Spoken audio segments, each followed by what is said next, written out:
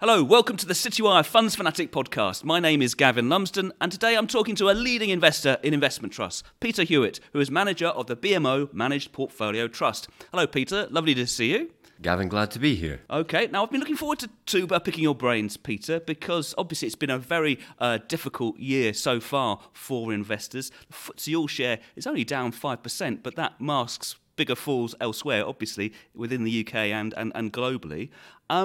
So I'm really interested to know how you respond to the difficult conditions we've had. But tell us a bit more about the Managed Portfolio Trust, because it's a bit of a two-for-one proposition, isn't it? It is. It's a conventional investment trust, but it has two separate portfolios. One of them is a growth portfolio, doesn't pay any dividends, focused solely on capital growth.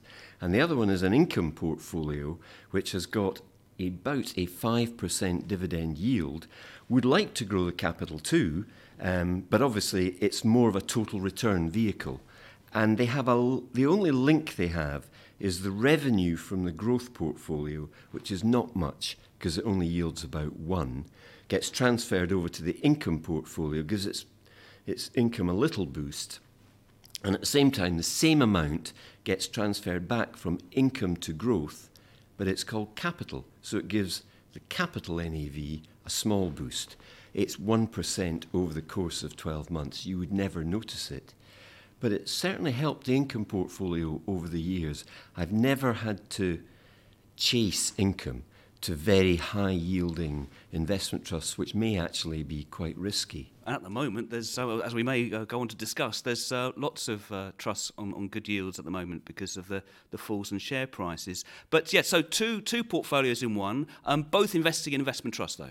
All in investment trusts. Okay, yeah. Which is why I'm so keen to talk to you. So I get the impression from looking at the top 10 holdings on the fact sheets and comparing the position with the end of November, which is described in the half-year results. I get the impression you don't chop and change too much. There's the trusts go up and down in the rankings, but you hold long-term positions in many of your trusts. Is that right? You are right, Gavin. I try and do that, and certainly up until the end of calendar 2021, our turnover was very small indeed.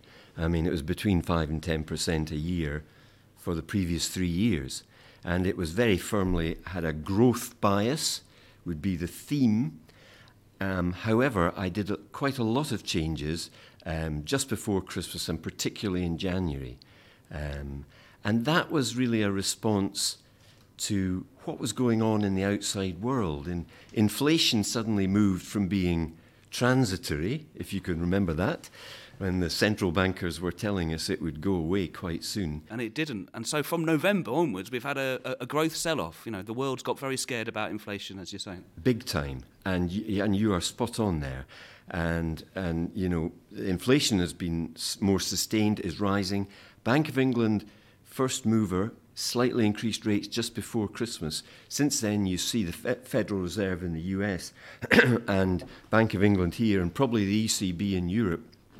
So all of that has meant, for the first time for actually quite a number of years, within markets, within equity markets, on Wall Street, London, across the board, big change in leadership from kind of growth-based companies, particularly the technology sector, names we all know and love, Apple, Microsoft, Amazon, Tesla, et al., to more kind of old economy, mature industries. You see what's been happening to the oil price. The oil companies done well. Mining companies, tobacco companies, very cheap, viewed as defensive. And that defensive appeal has been heightened by the war in Ukraine, obviously. Massively so. And also now a potential recession. Potential, we don't know, but I suspect. Caused by the inflation. And what's happening with interest rates. Because it's a very lagging indicator. Rates are increased now, but don't really bite for 12 to 18 months, which will be next year. And that's why I think it wouldn't surprise me if we did dip into a recession next year. But in terms of markets, hugely positive for the UK. which doesn't have much in the way of technology stocks or biotech or anything like, but lots of old economy. This rotation to value has been exactly beneficial for relatively speaking, for the UK yes. stock market. And even within the UK, the FTSE 100 index, which you mentioned there, is now slightly down calendar year to date, but hardly. Almost all other markets are off. I mean, the Nasdaq's down more than 30% in America. So that's the US technology index. The US tech, but the mid 250 index here, which really is where most of the UK's growth companies reside, that's down more than 20%. And small cap index is down a lot too. The investment companies sector index is also down 22%. And investment trusts discounts their shares, the gap between the share prices and the net asset values, the NAV that you mentioned earlier on, has widened. It's about 8-9%. You're spot on, and it had been in the sort of 2 to 4 region for a number of years. It's quite a derating, isn't it? Because actually, for a long time, stock markets have been troubled, and volatile for a good few years now. Certainly through the pandemic, but for even during the pandemic crash, you could see that a lot of investment companies were kind of keeping their share price ratings, weren't they? It looked like investors weren't panicking, but this seems. Do you think the mood has changed? Yeah, almost definitely. And behind that move, it's been mainly equity trusts. And what it tells you is, I think, I don't know what portion, but let's say 3/4 of equity trusts have a growth bias to their investment style. And that worked for years and years and years, but now it's suddenly not working. And so that's been behind the ballooning out of discounts in really across quite a number of sectors. Well, before we get into kind of the nitty-gritty of how you're responding and you give some of the individual decisions you're making around your trust holdings, just generally looking at your portfolios, they've got about 40 holdings. You hold about 40 investment trusts in each. Is that the best number from a diversification point of view, or is it just about mainly making sure your individual positions don't get too big? You generally hold between 1% and 5%. Yes, indeed. I don't really. Once you get to kind of 5 or 6% in one trust, I think that's enough. We do want an element of diversity, but not proliferation. So, I mean, at the moment, the growth portfolios, I don't know, it's 42 or 43. The income is 37, 38. It's just, that seems to be a number I can get my mind round. I think it also means that individual holdings can make a difference if they really perform strongly. You don't want a whole series of 0.2, 0.3 a long positions. Tail that you lose track of, frankly. Yeah, you do. So that's been the style. But in terms of activity, I did do a lot of activity in January, and it's just, I felt, if you looked at the top 10 then, it had names like Scottish Mortgage, Allianz Technology, Polar Cap Technology, Monks, Impacts Environmental, a whole series of technology-orientated trusts, which had performed really well. Really well. I mean, that growth portfolio beat the all-share 9 consecutive years, until sadly this year. So what was going on? So you saw what was happening in November. The market's rotating really quite quickly, and you decide to respond to that correction, and you start selling down some of these growth trusts. And they had taking profits, and really quite substantial profits. And so in my mind, I didn't want to come out of these trusts completely, because if you take Scottish Mortgage, the biggest one everyone knows and loves, it's got some wonderful growth companies. Now, they may, in hindsight, have been overvalued. I don't think there's any doubt about that. But if you genuinely adhere to a 5 or 10-year view, and I like to present this as a long-term savings vehicle for individuals, then it's trusts like Scottish Mortgage that in the long run will deliver. Having said that, I acknowledged things had changed. So I did take between 1/3 and 1/2 out of all these trusts that I've mentioned, and more. And so I did that. And so in the case of Scottish Mortgage, which was about £15 at the end of November, it's currently about £7. So it's halved. So how do you feel about the way it's amazing, historic pandemic gains that it achieved during lockdown and then 2020. How do you feel about the way those gains have more or less unwound now? Do you feel a bit less bad because you actually reduced the position?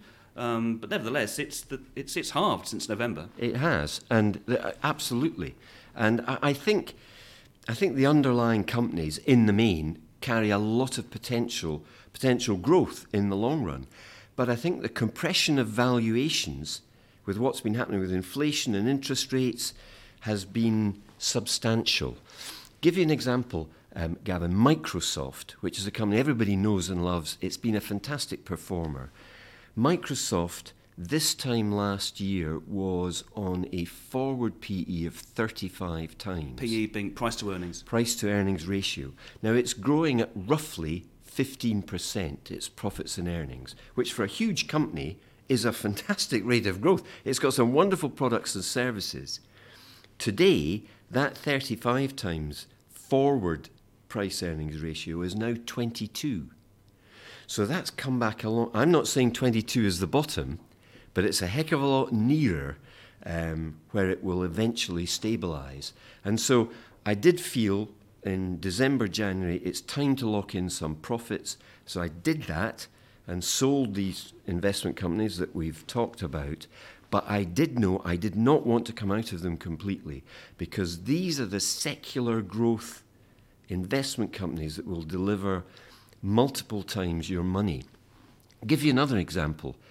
Allianz Technology Trust, which I bought when we listed in May of 2008, and I've never bought it since, put the shares in then.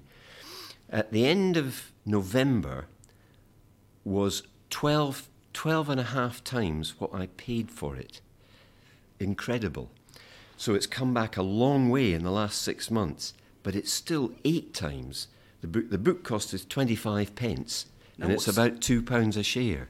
Now, what's interesting about both Scottish Mortgage and Allianz Technology, two big holdings that you had, and you've still got them, as you're saying, but there have been changes in fund managers with both. Obviously, James Anderson has recently retired from Scottish Mortgage. He was the guy he was the architect of its kind of rebirth as a global growth trust at the beginning of the century. Has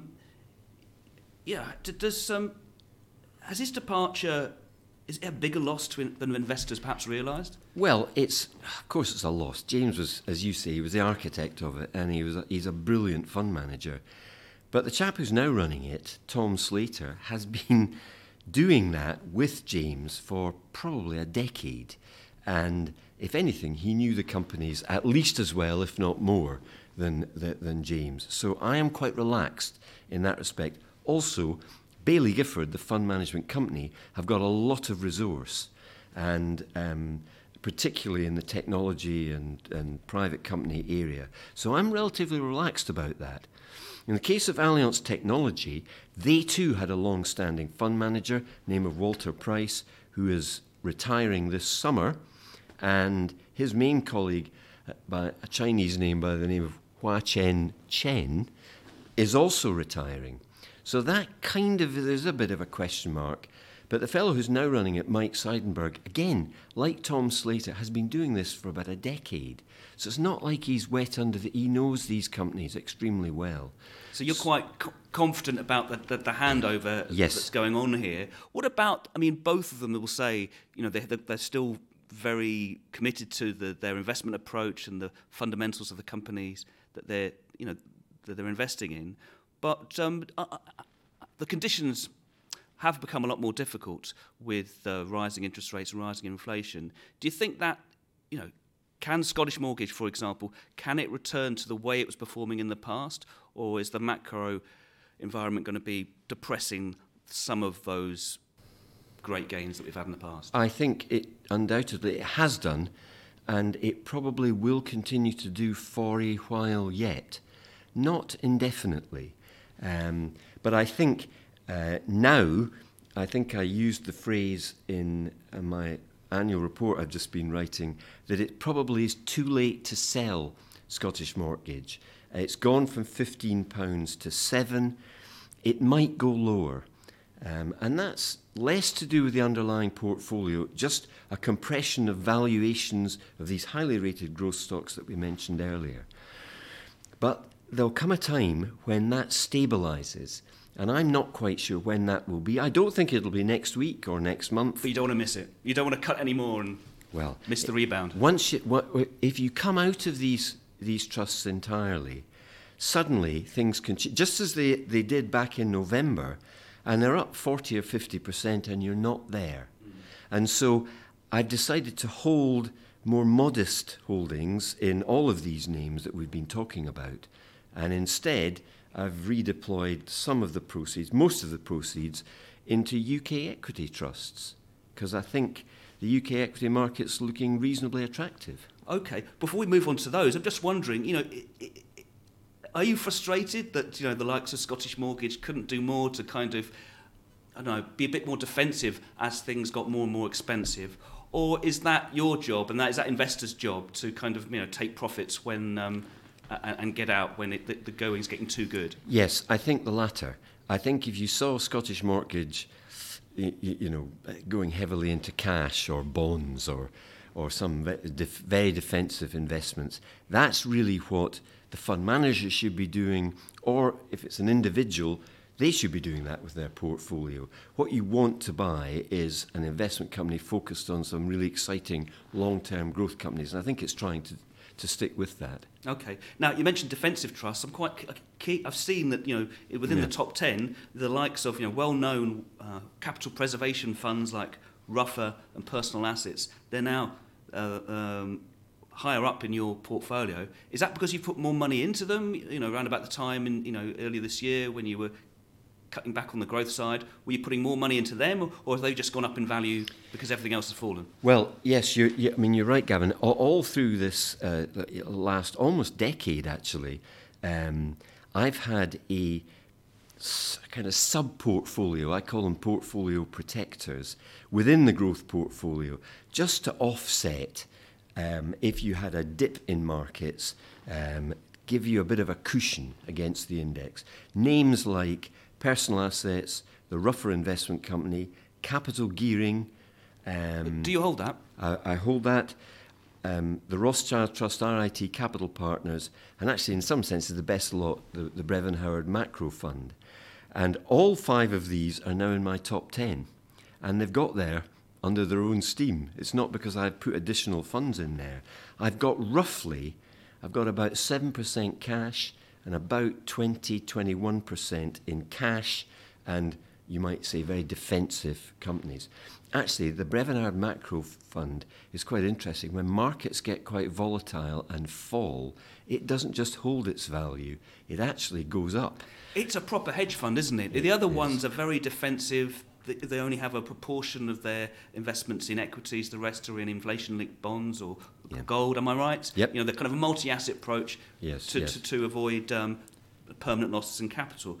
But the Brevin Howard, BH Macro, it's trading in derivatives and bonds and currencies. Yes. Help me out here. What's it actually doing? Do you know? Well, that's a very good point, Gavin. I'd like to say there's a 50-page paper coming out on the BH Macro trading strategy. And what it does? Essentially, just think of it as it's focused on interest rates and foreign exchange, and it exploits what it sees as opportunities. And that has helped when things are volatile. For quite a lot of the last decade, it's gone sideways. There's not been a lot of volatility with exchange rates and interest rates. Well, they got cut at the Great Finance, and they've stayed really low across the... It just did not have a lot of... It didn't look very impressive until the pandemic came along, and then suddenly it was shooting the lights out. Like you're saying, it's kind of, where the market's falling, it's going up. Yes. So it was really catching attention. It's interesting, isn't it? Because there's a kind of always a debate around fees. And before the pandemic, the boards, there were 2 Brevin Howard funds, and the boards of both had got the fund manager to cut the fees because the performance hadn't been very good. And then it shoots the lights out in 2020, and the fund manager demands a big increase or to have the fees restored. And what's more, it got through a shareholder vote. And I think what that told you was it's unique. It's the only trust that does this. The other ones we've talked about are defensive. They'll hold their value in a bear market, which is great. But the Brevin Howard Macro Fund actually does, it's up 25%, the share price in the last year. It's my best performer. So because of that, I think they managed to get through their increase in fees. Because despite the increased fees, they've still done pretty well. So it's one I like. And I've got, as I say, about a fifth of the portfolio in these types of vehicles, which will be quite defensive in difficult markets, which is where we are presently. Absolutely. And so you mentioned UK equity. Where's the opportunity that you saw in UK equity? Well, at the bottom end of my portfolio, do you know I've bought no new holdings? But when I mention Fidelity Special Values, Law Debenture, the Aurora Trust, Henderson Opportunities. So these are all kind of, they're very different, they've got their differences, but there is a value approach in common, I think, there. You are spot on. They all have a value bias, and that's really what I wanted. I've held them in all cases for at least the last 5 years, but I have actually actively built up the positions. Fidelity Special Values is now my second biggest holding, and Law Debenture managed by Alex Wright. That's managed by Alex Wright, Law Debenture by James Henderson and Laura Fall, and they have a definite value bias.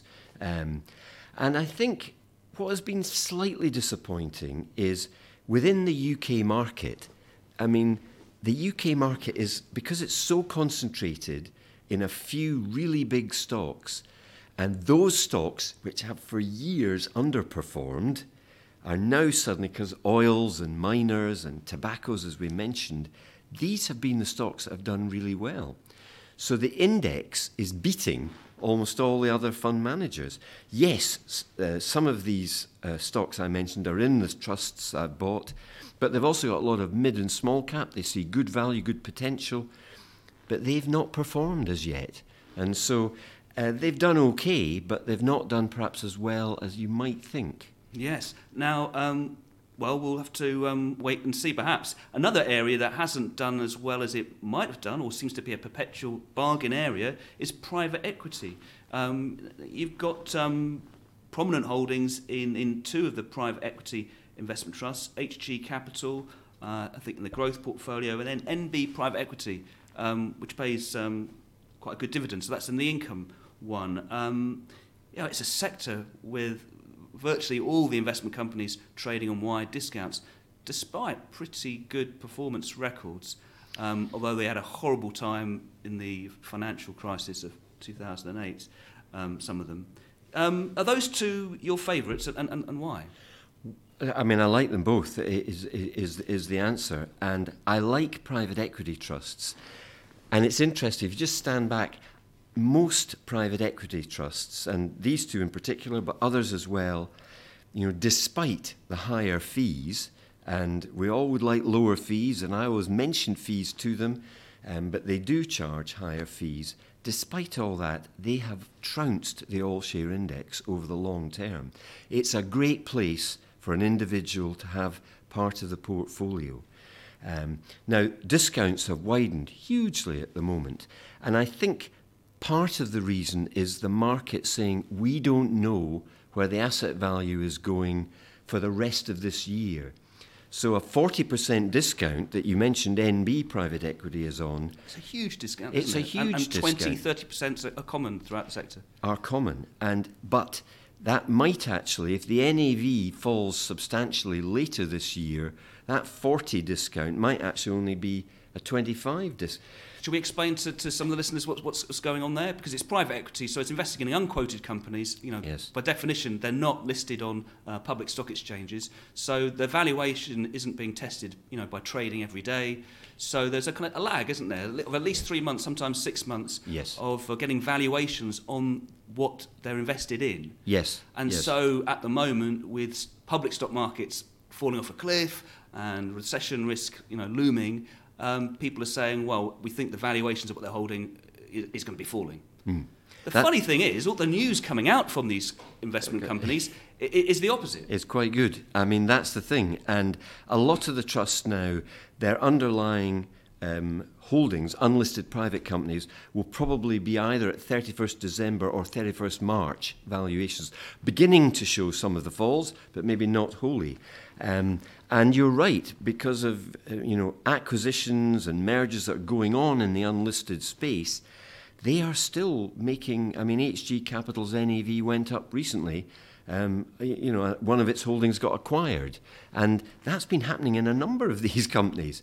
But often they are valued by reference to an equivalent publicly listed company, and so I would expect valuations or NAVs to fall later this year. But you're suggesting there's quite a cushion there. If you're Yes. trading 40% below your asset value, Yes, even yes. if there's a 20% write down on the entire portfolio, which would be a big one, it's still 20%.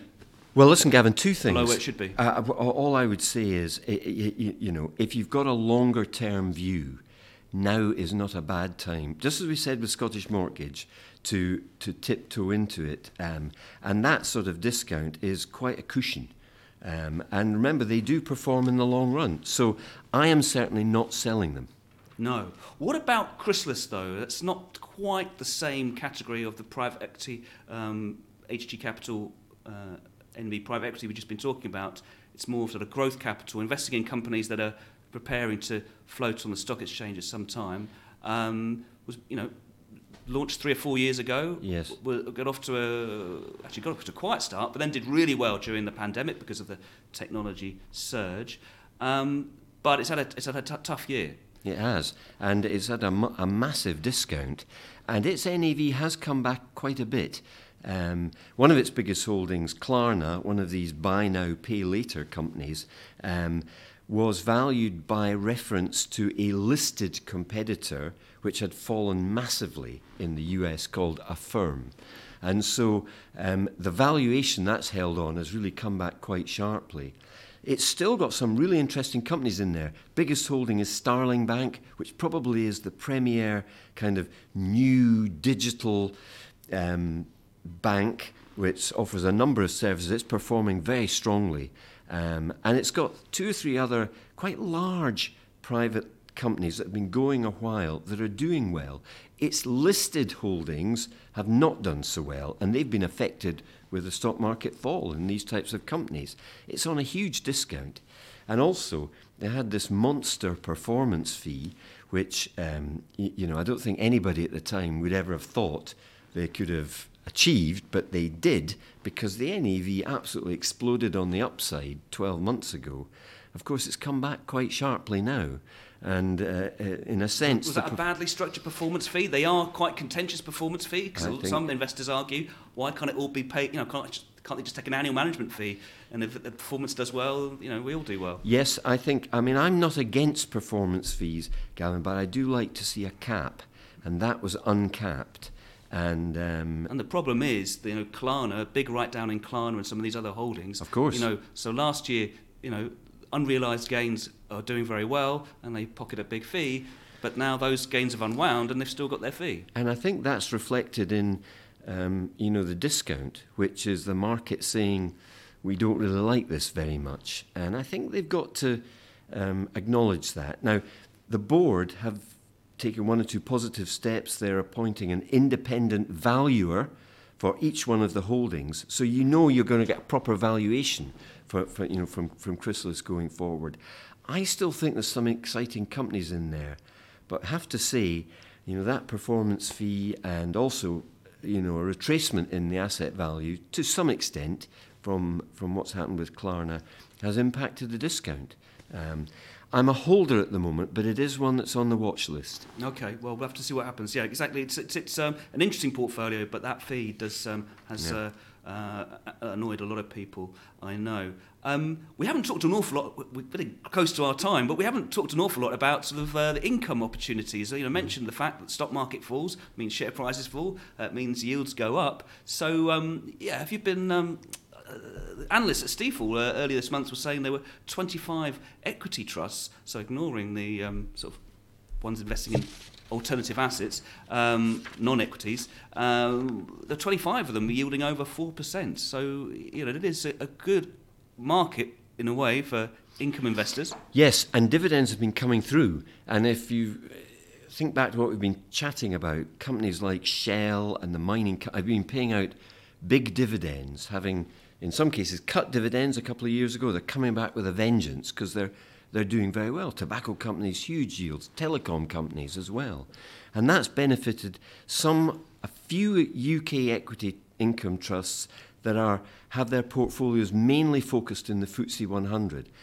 And I have added to some of them, City of London being one, Temple Bar being another, and they've got a value bias to their investment approach, and they've got quite good dividends coming through as well. So those are and also I've added to the likes of Murray International. It's been a long-term holding, fantastic trust there. So Bruce Stout, a real classic income favourite. He is a classic value investor. He stuck to his guns. It was unpopular for a while. It never missed a beat on its dividend. So credit to the board and to Bruce in particular. And now it's delivering some quite strong capital performance. So I've added to that one, and I've added to another one called Henderson International Income, which is similar but slightly different, but a definite value bias to it as well. I'd encourage people to have a look at that. That's got a good dividend, over 4%, growing strongly. So that's exactly what you want in an income portfolio, a bit of capital growth. And it's reflected. We've just announced our final dividend for the year was up nearly 7.5% for the income portfolio. It's now yielding 5.25%. And that's because of this these kind of investments. It has. Maybe we should finish off. That's really interesting. Maybe we should finish off though on a quick touch on renewables, because again, a good area for income and a good area for performance this year because of the links to inflation that these funds have when they're selling their energy, and because energy prices, power prices have been rising, obviously. Well, absolutely. In the renewables, the index linking, I think, is very attractive to investors now. And they have got decent dividend yields, typically 4.5%, which are growing. Even the capital performance has been quite strong because the element of their revenue that's linked to power prices has gone up quite a lot because we all know what's happened to energy costs. Some of the more specialist property companies, I've got Supermarket Income REIT, I've got Impact Healthcare, which is a specialist healthcare REIT, I've got Assura, which owns GP surgeries, and they're all index linked, solid assets. And their revenues are sort of indirectly government backed, aren't they? Indirectly they are. And so they've done... well, maybe not Supermarket Income, but the others were. Yes, but arguably Tesco and Sainsbury, we could have a long discussion as to whether they're better credit risk than the British government. But however, they've done extremely well. And that has added well from the income perspective, but actually a bit to capital performance too of the income portfolio. And on the renewables, I think Renewables Infrastructure Group, TRIG, that's yes. one of your holdings. Is that the main one? Yes, and that has been a long-term holding of mine. And actually, I took a small position in a new issue last autumn called Atrato Roof Energy. But Gavin, hot off the press. On-site energy. Atrato on-site energy. Its ticker is called Roof. Its ticker is called Roof. But hot off the press, Gavin, I can tell you, I've actually sold it. Oh. And I've now redeployed the proceeds into one that just had an issue which concluded yesterday, called the Downing Renewables Infrastructure Trust. Ah, that's interesting. Okay, and the reason I sold Atrato, which is probably will be fine, but it sounded like their ability to get the equipment and contracts onto the roofs of offices and supermarkets was happening in a much slower manner than they had thought themselves. And I thought, You just think they're going to be a bit slow in deploying the money they raised? And they were also at about a 10 or 12% premium. So I did sell that. It went into the index, and I let the index buyers have my stock. And I took some shares in Downing. It's got a 5% dividend yield, growing nicely. And it's got solar interests, got wind interests, but half of it is hydro in Sweden. So that's a bit different from some of the other renewable funds, which are very much about wind and solar. Yes. And I think one of the interesting things is they own the hydro assets. none of the wind and solar companies actually own the assets. They lease them for normally about 25 years. So in theory, it's valueless at the end of the lease. Now, I'm sure they will be released, but in the case of the hydro assets, that's a hard asset.